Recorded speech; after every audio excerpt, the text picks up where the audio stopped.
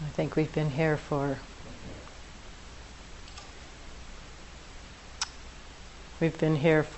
about 3 days now, something like that. And sometimes we have this sense of frustration, perhaps. Something more hasn't happened. After all, I've spent 3 days here. Shouldn't I be enlightened already? Shouldn't something have happened? I think we have, in our culture, we have a habit, perhaps, of kind of expecting some instant gratification, some kind of quick feedback for what we're doing, for getting results.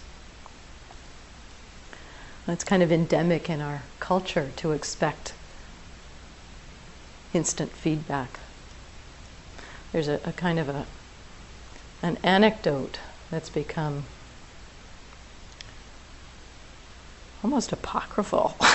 Maybe not that, but there's one of our sister centers on the East Coast, the Insight Meditation Society in Barre, Massachusetts.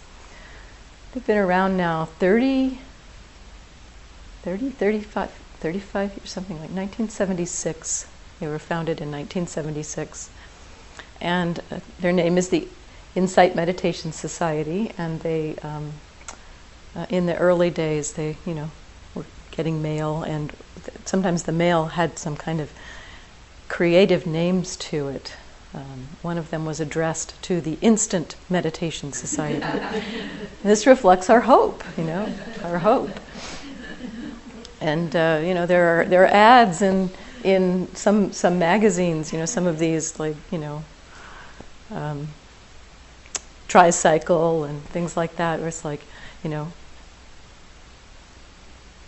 enlightenment in 3 days. The CDs will help you get enlightened in 3 days. It's like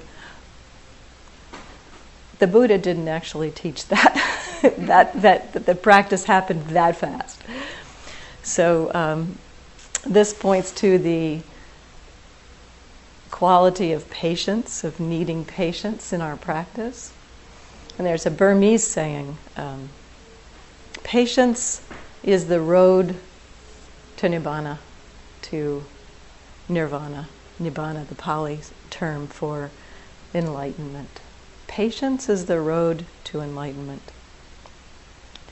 So this is what I'd like to talk about today. Patience is one of the 10 Paramis that we're talking about this week. And I'd like to explore it kind of from the perspective of looking at how we get impatient, because if we look at how we get impatient, we begin to see, it begins to highlight for us the qualities of patience. So I think one of the first ways that we get impatient is when we're thinking about something good that will be happening to us in the future. This is a kind of classic kids getting impatient when their birthday is coming or a holiday is coming. And this happens to us as well, and we don't grow out of it so much. We perhaps shift it to more sophisticated wantings. But think about, reflect on how it feels for you when you have this kind of impatience in your mind and in your heart. Sometimes there's a sense of excitement, but when we really feel into the experience, turning towards the experience itself, we see that it includes a kind of a restlessness, an agitation, and that there's actually kind of an unpleasant quality to that kind of impatience that is expecting something, looking for something pleasant in the future. So the emphasis that we have on looking at what is coming, that our emphasis is towards looking out towards the future in this kind of a situation. We're projecting into the future. We're projecting into how great it's going to be when that great thing happens to us. And that creates an idea in our mind, a kind of fantasy, a sense in our mind that is pleasant. How wonderful it will be in that moment in the future. So it creates a pleasant experience in our mind. But what is that doing? It's taking us out of the here and now into a fantasy, into something that doesn't exist. And we're living in a fantasy. Anushka talked about this, the creating of worlds. So it takes us out of the present moment, and it's also masking this pleasant fantasy is masking the agitation in a way. It's masking the restlessness because we're focused out on, or actually we're focused on a concept, on an idea, on something we think will happen. In our practice, we often get impatient for a kind of result in our practice. Perhaps we've experienced some pleasant, had what we would call a good sitting. Had one of those sittings that's very calm, very clear. Some joy, perhaps, some sense of ease in the practice. It becomes kind of a sense of being a little bit less effort to be mindful. And the next sitting, it's like, where is that? We get impatient. It's like, how can I get that back? So so that sitting has happened, and so we kind of expect something in the future. It's like, oh, well, that happened in the past, so maybe it will happen again, and how can I make it happen again? So we get impatient for a kind of results in our practice. Steve Armstrong has a great saying on this. There's nothing like a good sit to ruin your whole day. And I've definitely had that experience.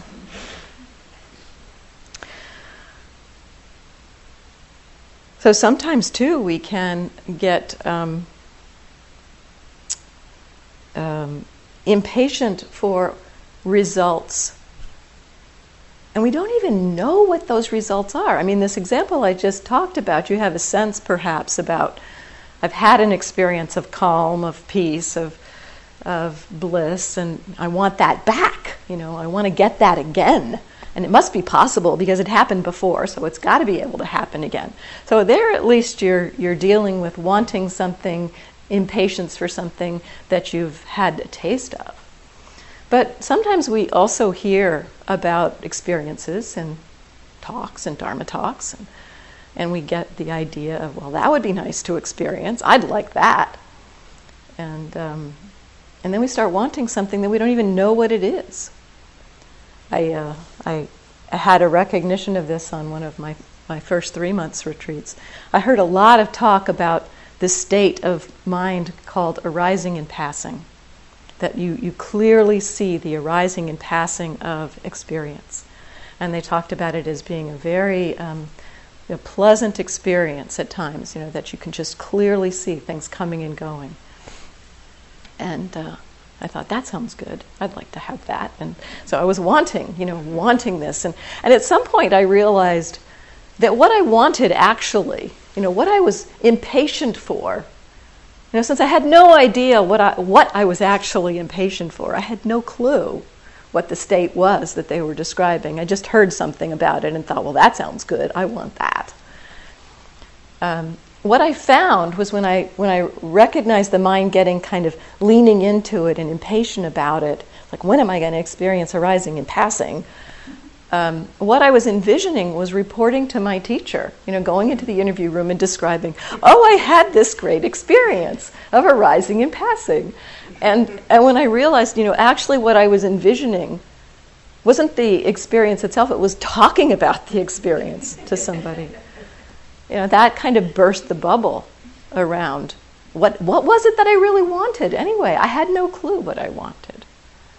So, we can even get impatient for results of things that we don't know what they are. So Tan Jeff, with respect to the practice, points to a way of practicing patience. He talks about the patience of a farmer. And he says this comes from his own teacher, and I'll read you what he writes.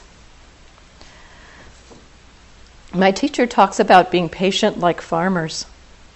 Those of you who've never lived on a farm, even you know that farmers don't have an easy life. They work hard, especially in Thailand, where they don't have a lot of labor-saving devices. When the time comes to do what needs to be done, they have to do it quickly. In other words, when the rice grains are ready, you have to harvest them quickly before the mice get to them. You have to take care of them quickly, winnow the rice quickly before any late season rain comes to spoil it. So it's not a matter of being slow or casual, this patience of a farmer. The patience of a farmer is the sort that knows you can't plant the rice today and expect to have the grains ripen tomorrow. It's going to take time, and during that time it's going to require work. So I think this points to a couple of key pieces. Patience in our practice doesn't mean passivity or kind of a slowness. In this example, when the time comes, the farmer needs to act quickly. There's work to be done, and it needs to be done at a particular time. It needs to be done in its season. So this points to kind of recognizing where we are in our practice and knowing what work needs to be done in the moment. So it's not a matter of just sitting back and waiting for enlightenment to happen. There's work to be done. We need to be active. So this patience, the term patience has a connotation, I think, for us of sitting back and waiting. That I think is kind of the way we interpret the word, non-action. But the patience that's required in practice is the patience of persistence. And this I was pointing to when I talked about energy the other day, how energy is perfected by patience, that we have to just keep this. It's a persistent effort going. So there's an active quality of patience, this sense of persistence. Some other words, perseverance, steadiness, steadfastness, resolve, diligence. Another aspect of this story, I think, that it points to, again, is patience with results. That the patience of a farmer is the patience of knowing that you can't have the results immediately. You can't plant the grain today and expect the crop tomorrow. You can't go out there and pull on the sprouts and get it to grow more quickly. You have to have the patience, but you create the conditions to support the crop growing. The garden analogy is beautiful in this way. You plant the seeds, and then you have to water them, make sure they get the nourishment, make sure the weeds are pulled away, make sure that it's cared for so that animals won't come and trample over it.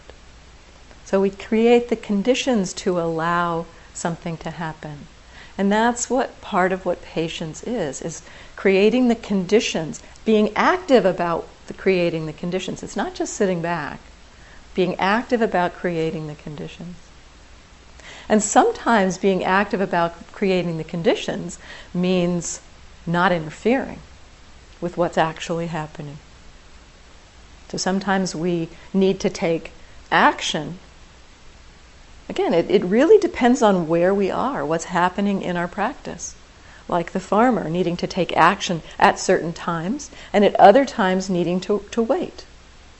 So knowing, having some discernment about when it's appropriate to take action, when is it appropriate to cultivate metta, and when is it appropriate to simply rest with the experience as it's arising.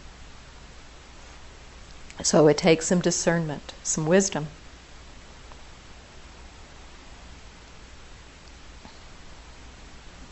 Also, there's a kind of a sense, too, in this story of the farmer of needing to continue to persist with the efforts, even though it looks like nothing is particularly happening. There's a period of time after the grain is planted that it doesn't look like anything's happening.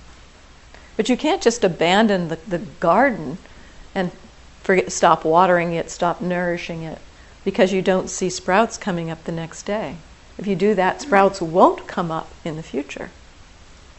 So you can't abandon the effort, the persistence, even when it looks like not much is happening.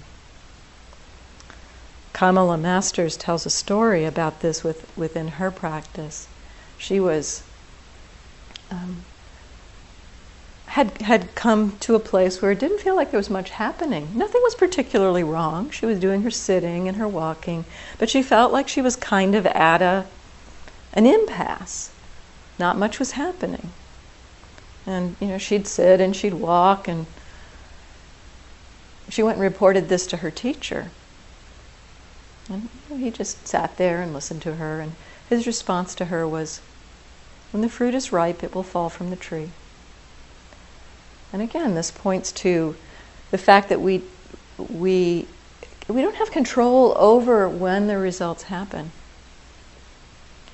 There's a ripening that happens even in the places where it seems like nothing is happening. And so it requires a trust.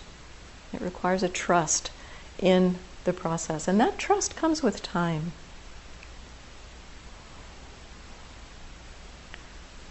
The Buddha tells a story in the suttas about, it's an analogy. I love his analogies. I really think his analogies are quite evocative at times. And in this analogy, he talks about a hen. It's appropriate for where we are. A hen who, he says, suppose there were a hen with 8, 10, or 12 eggs, which she has not covered or incubated or nurtured properly. Even though she might wish, "Oh, that my chicks might pierce their shells with the points of their claws and beaks and hatch out safely," yet the chicks will not be capable of piercing their shells with the points of their claws and beaks and hatch out safely. Why is that? Because she did not cover them, incubate them, or nurture them properly. Suppose there were a hen with 8, 10, or 12 eggs, which she had covered, incubated, and nurtured properly. Even though she does not wish, "Oh, that my chicks might pierce their shells with the points of their claws and beaks and hatch out safely," yet the chicks are still capable of hatching out safely, because she has covered them, nurtured them properly. So this again points to patience with results, but also points to, again, taking care of what needs to be taken care of in the moment. In each moment, meeting each moment. Can we meet each moment skillfully? If we meet each moment skillfully, nurturing ourselves properly, caring for ourselves properly, skillfully, the results will come in their own time. And we have not got much control over what that time is. So again, reflecting.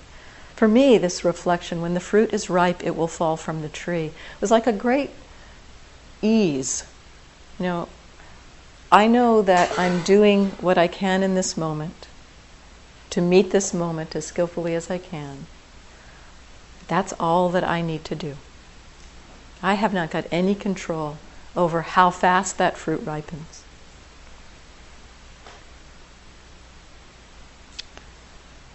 So as we persist in our practice, at times it seems like there's a little more than will that keeps us in that persistence.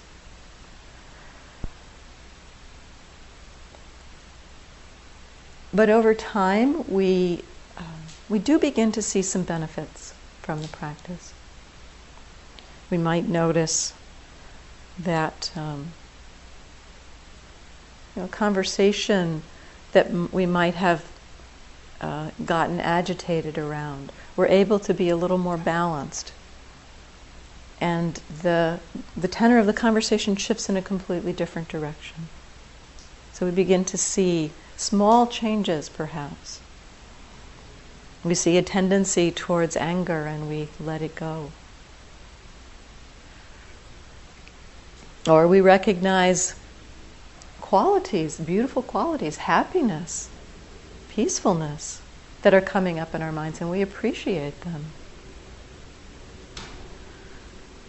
So these shifts that we see, essentially, through engaging with the practice, we start to see small shifts, perhaps, in our lives, shifts in the way we engage in the world. And these small shifts then begin to encourage more persistence. And so over time, rather than feeling like something we have to do, or that we just have to make a willful effort to do, it begins to be something more that we have a sense of wanting to do, have a sense of understanding why it's helpful to continue practicing, to continue persisting.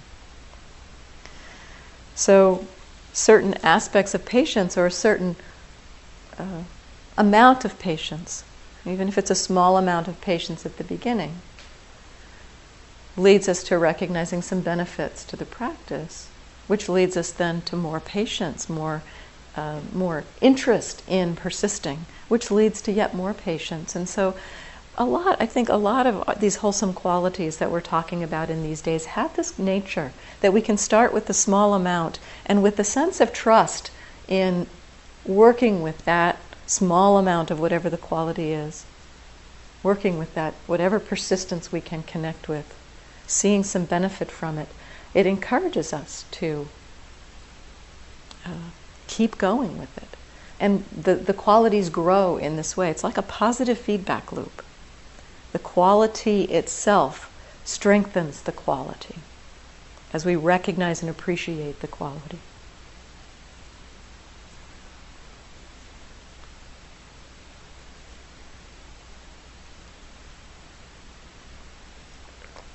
A second way that we get impatient is when we are in an experience that is unpleasant and we are impatient for it to end. So the first one is really connected kind of to the quality of greed in our minds. The first one I talked about, we're waiting for something pleasant to happen. So there's a wanting of something pleasant. So there's the kind of quality of greed in our minds. This one, it's about aversion. So impatience can be related to either greed or aversion. So in this case, there's something happening in the present moment that we don't like, we want it to end, and there's an impatience about when is this going to be over. So, this can manifest in small ways in our lives. We can start to see ways that this kind of impatience comes up in, just in, making our bed in the morning. The blanket gets a little bit stuck as we are pulling up the bed, and there's just, pooh, I sometimes feel just a little flash of impatience, like, oh, there's impatience. Or brushing your teeth, and another place I've noticed impatience. It's like just slightly unpleasant. It's like, when is this going to be over with? Got 2 minutes on this electric toothbrush. How long has it been? Has it been 1 minute and 30 seconds yet? Impatience. Small ways it comes up. Really helpful to notice these small ways that it comes up. Recognizing impatience when it arises. Recognizing the quality opposite. So if we're wanting to cultivate patience, one way towards that cultivation is to get really familiar with its opposite. If you want to cultivate patience, get familiar with impatience. Turning towards it, so that it's not about, a lot about impatience has to do with something out in the world. It's like either something I want to have ending in my environment and in my situation, or something I want in my environment in the future. So in terms of looking at impatience, it's not about looking at at what's out there. It's about looking at the feeling, turning towards the feeling itself. What is it like to be a person who's feeling impatient? So turning towards that quality, attending to the experience in the body. How does it impact our thoughts? So what Anushka was talking about this morning, noticing our emotions. Impatience being an emotion of sorts. So we can see impatience functioning on a larger scale as well in our lives. It's not just the small things. And we can be impatient about things in our own lives, of like, when am I going to get a raise, or when am I going to, have the relationship that I've always dreamed of, or things in our own lives. And we can also get impatient with seeing how society works. Impatience with injustice, impatience with unfairness. So many ways in our culture that there are social injustices, discrimination, racism, sexism, ageism, homophobia. So the practice of patience, as I was saying when I was talking about this persistent quality, the practice of patience doesn't have to be passive. It can be active in a way. Now, there can be, with respect to injustice, in fact, I think Gandhi is an excellent model for what it means to engage with injustice in a skillful way. He has this motto: non-passive, non-violent, non-cooperation with injustice. So it's not a passive thing. It's also not violent. So what part of this patience means is learning how to act skillfully. So non-violently. And what I think this points to also is not a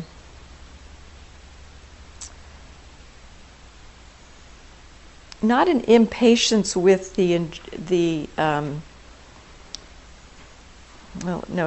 a patience. Let's say not a patience with the injustice itself. It's a patience with the process of change.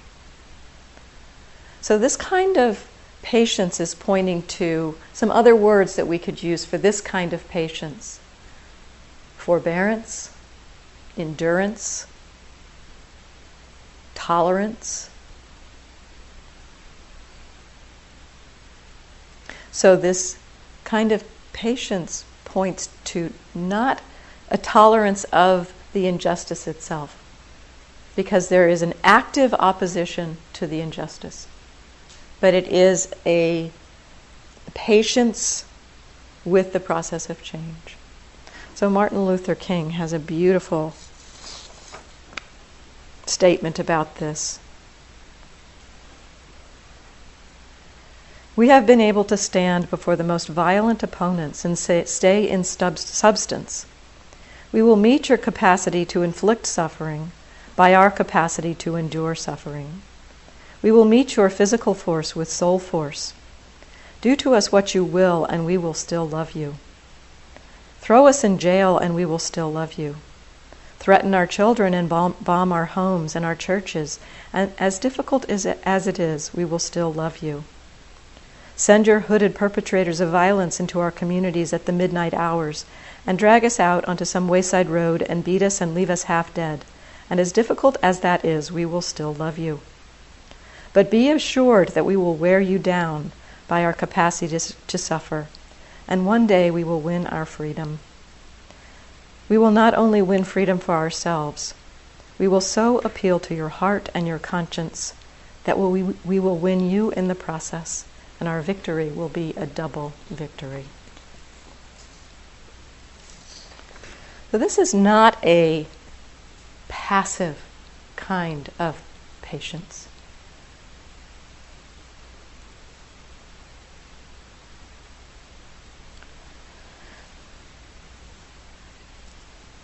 So this essentially is, pointing to patience with suffering. And I think the Martin Luther King quote really highlighted that. And we can apply this to our own practice as well. Recognizing the kind of impatience in our practice that is a struggle with suffering in the present moment, a struggle with the experience of suffering, the difficulties in our practice. One of the things that happens for us in our practice is that we start to really see our unskillful thoughts, our unskillful motivations, unskillful actions with great clarity. One teacher said, "Practice is one insult after another."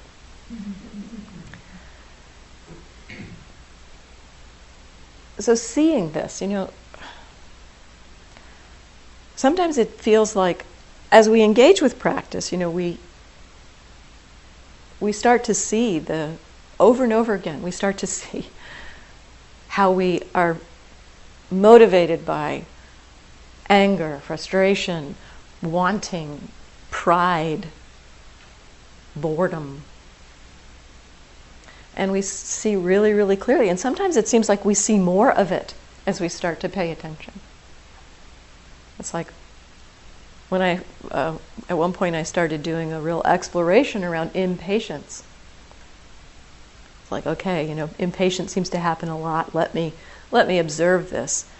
And it was everywhere. I could hardly get through a few moments without feeling some kind of impatience. And at one point I really had to laugh. I was noticing something arise, and it's like, okay, yep, there's impatience again. And then the next thought was, it's been 2 months I've been looking at this impatience. When is this going to be? Oh, there it is again. So, it becomes really highlighted when we start to see what's happening for ourselves. We get more and more familiar with it. We see the ways it infiltrates so much of our lives. Now, this is not bad news. It may seem like bad news as we're feeling it, but being able to see these things coming up gives us the opportunity to not be automatically acting out of them. When we can see these difficult experiences, these patterns, these habits, unskillful habits and patterns, we can choose to act more skillfully. So being able to see them is helpful for us. Now, we've spent years cultivating these habits and patterns. Again, the patience of a farmer, the patience of, we've spent years cultivating these kinds of things. We can't really expect an hour of sitting meditation to counteract years of practicing frustration, anger, impatience. It's a slow process. The Buddha's first noble truth: understand suffering. This doesn't mean sit back and let suffering roll over you, but it does mean to meet it with mindfulness. Again, it's a tolerance, not of the suffering itself. It's not tolerating aversion and going, oh yeah, aversion. It's meeting aversion. It's aversion. What's aversion like? Aversion is like this. So it's tolerance, patience with the process of change.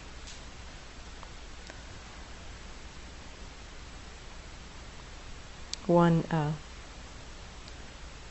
monk talks about this kind of patience as a peaceful penetration of the irrational regions of our mind. So it's not a forceful kind of aversion to these difficulties. It's meeting them with the open heart.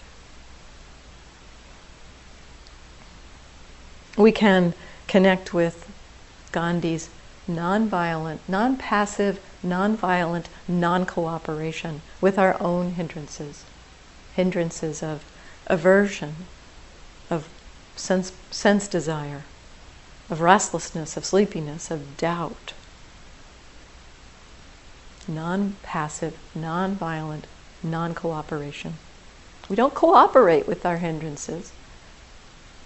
We also don't hate them. So that analogy of Martin Luther King, bringing the quality of love to our experience.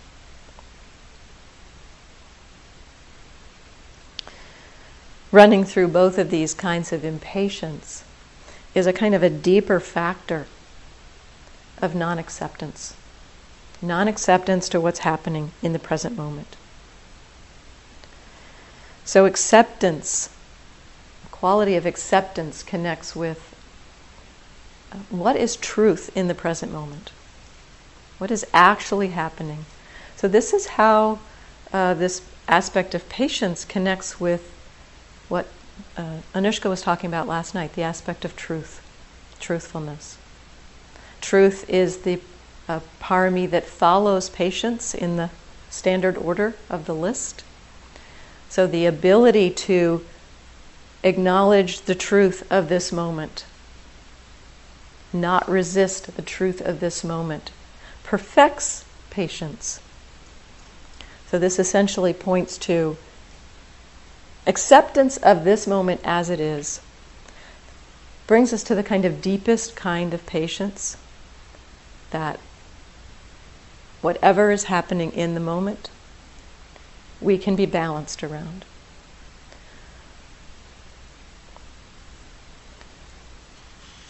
Ajahn Sumedho has a couple of beautiful reflections around this.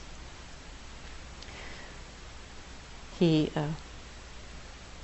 has his own kind of wisdom reflection that he uses when he's experiencing a difficult state of mind. So fear arises, and he says, it's like this. It's like this. What's happening in the present moment is already happening. It's already here, already present. Resistance is futile because it's already here. Now, that doesn't mean that we need to just sit back and say, oh, what's happening, and not take action. But it does mean looking at this moment, meeting it skillfully. What's happening in this moment, being able to meet what's happening in this moment. It's the doorway to our freedom. How we meet this moment. Do we meet it with resistance, with frustration, with aversion, with wanting, with boredom? Or do we meet it with interest, with curiosity?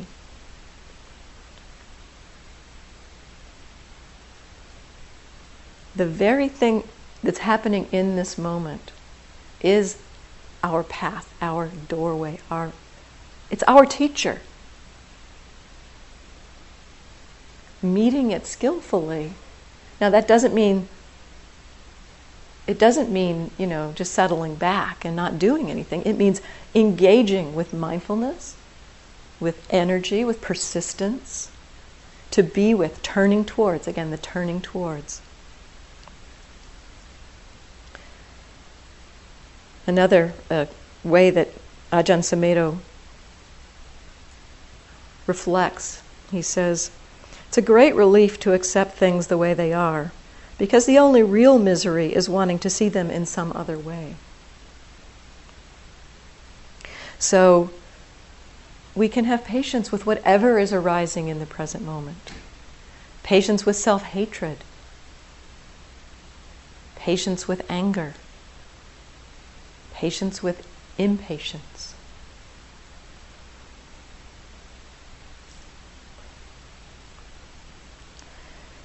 As we accept what's happening in the present moment and are able to turn towards it, we begin to understand. Again, this is the way the Buddha suggested understanding suffering.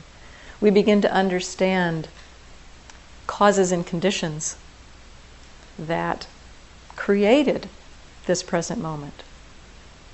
We begin to understand essentially choices that have come into play, that have led us into the situation we're in this moment. And we can begin to see what might be skillful options for meeting this moment and stepping forward.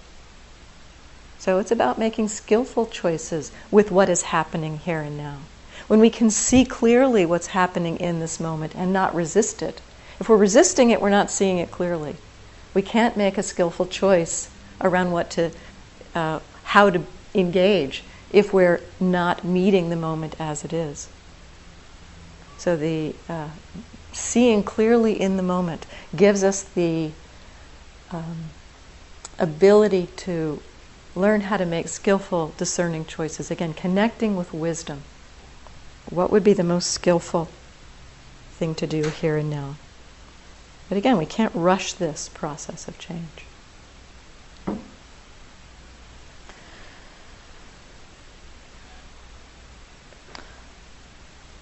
Another way that patience is helpful in our practice is that as we engage in our practice, as we continue, we're persistent, we're patient with the struggles, we begin to have some insights. We begin to recognize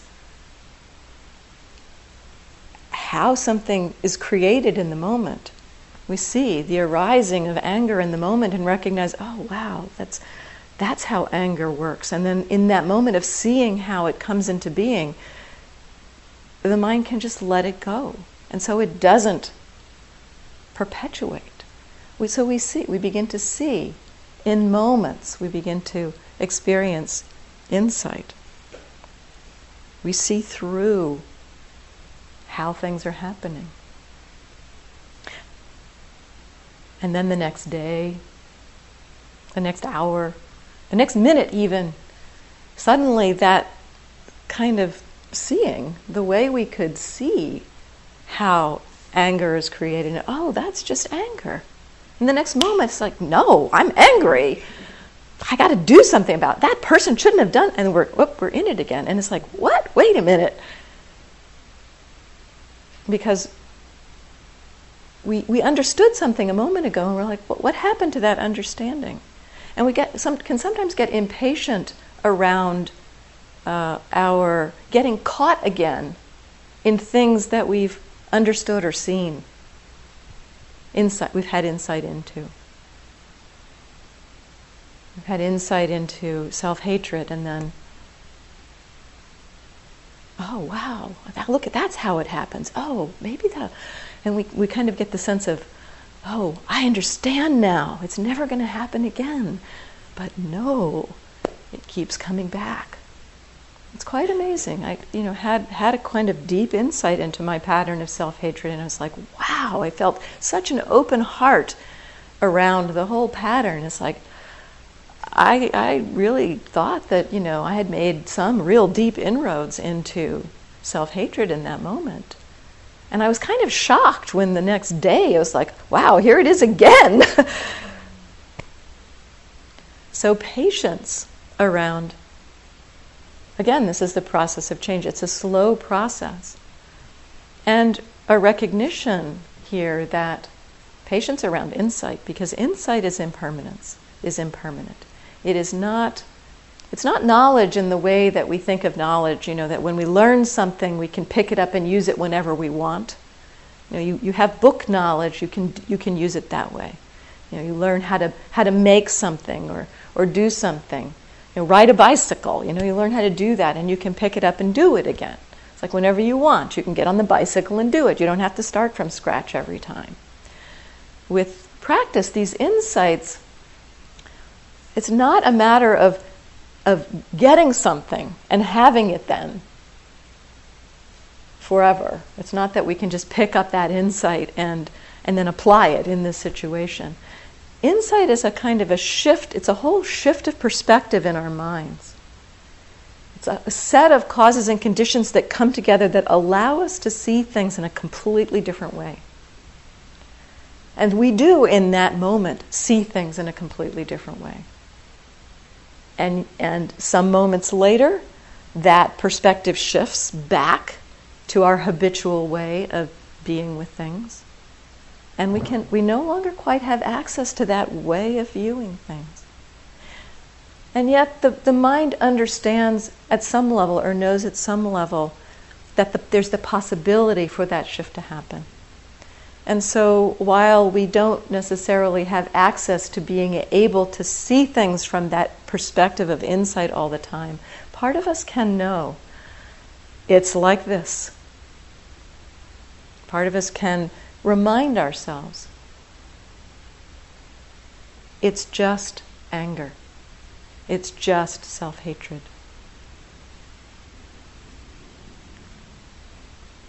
So we can use our insights in a way.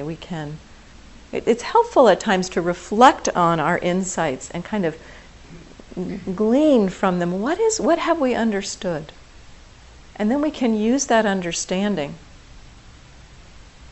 to support us to meet difficult things. It's not that understanding will magically shift our perspective and we'll have that insight again, but it can support our being able to meet it with a little more ease.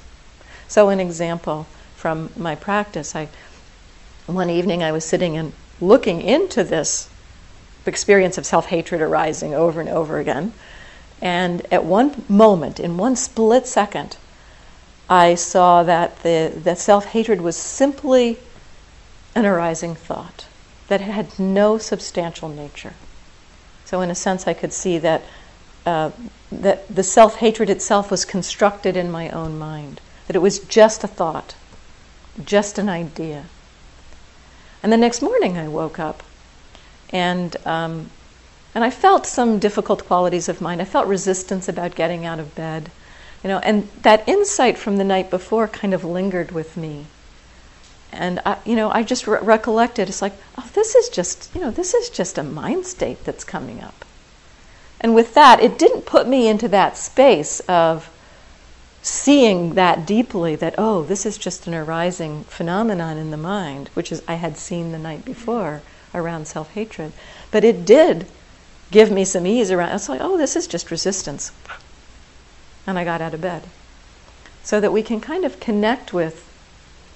This is just an arising phenomenon. That was the gleaning of the insight that I had from that experience. This is just an arising phenomenon.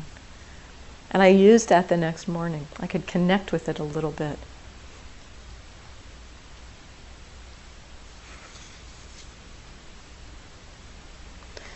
So patience is needed at all points on the path.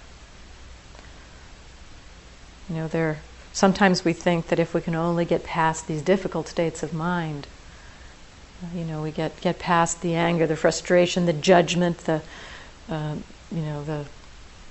irritation, the wanting, the pride, then everything would be fine. And we get past it at times, and we feel states of calm, of bliss, of peace, of clarity, of balance of mind, of equanimity. Who would need patience with that? And yet, our minds, start thinking, well, is this all there is? Patience? Peace? What's this peace? Okay, yeah. Oh, peace? Okay, peace, but isn't there something more? So we can even get impatient around our wholesome states of mind. A sense that, this isn't exactly what I'm looking for. And there is some truth to that, actually. The Buddha said, when somebody asked him, what was the key? What were one of the keys to your awakening? He said, I didn't remain satisfied with wholesome states. So there is some truth to the sense of dissatisfaction even around wholesome states. And yet, the path forward is the meeting of what is happening in this moment. If that's dissatisfaction or boredom with calm, that's what we meet, boredom. If it's a state of tranquility, of not much happening, tranquility. Tranquility is happening. And noticing the sense of, and something else is supposed to happen, a sense of expectation of, and, we can start to see how our minds will construct suffering out of nothing.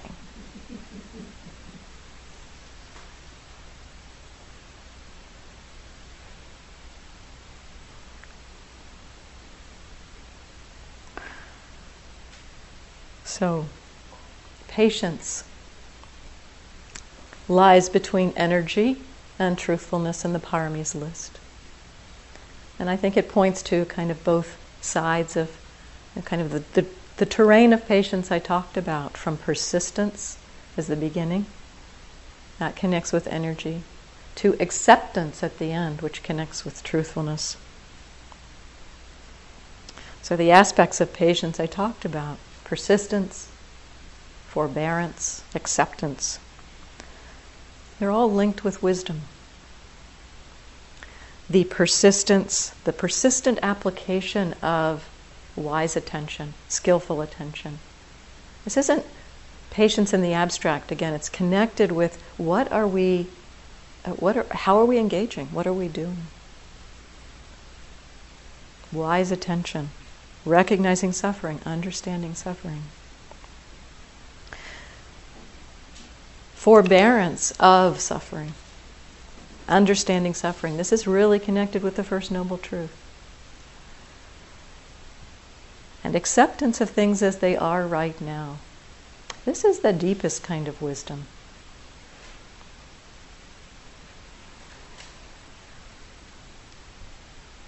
So patience is the road to freedom.